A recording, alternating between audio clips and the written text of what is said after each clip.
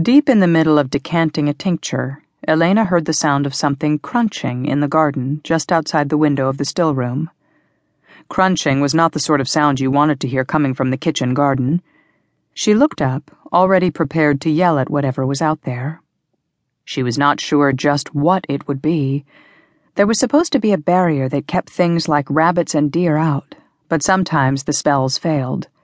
And such spells did nothing to keep out other visitors, some of whom seemed to be of the opinion that the garden had been planted for their benefit. There was a unicorn in the garden, eating the new peas, daintily taking each pod and munching them up between his strong white teeth with every evidence of enjoyment. Elena thrust her head out of the window indignantly. "You," she shouted at him, "shoo! I put out an entire flower bed of lilies for you lot. Go eat those." The unicorn looked up and focused his attention on her, then went cross-eyed with the immediate onset of the stupefied devotion every unicorn was overcome by when in the presence of a virgin. His big brown eyes misted over, his ears swiveled towards her, and his ivory horn began to glow with magic.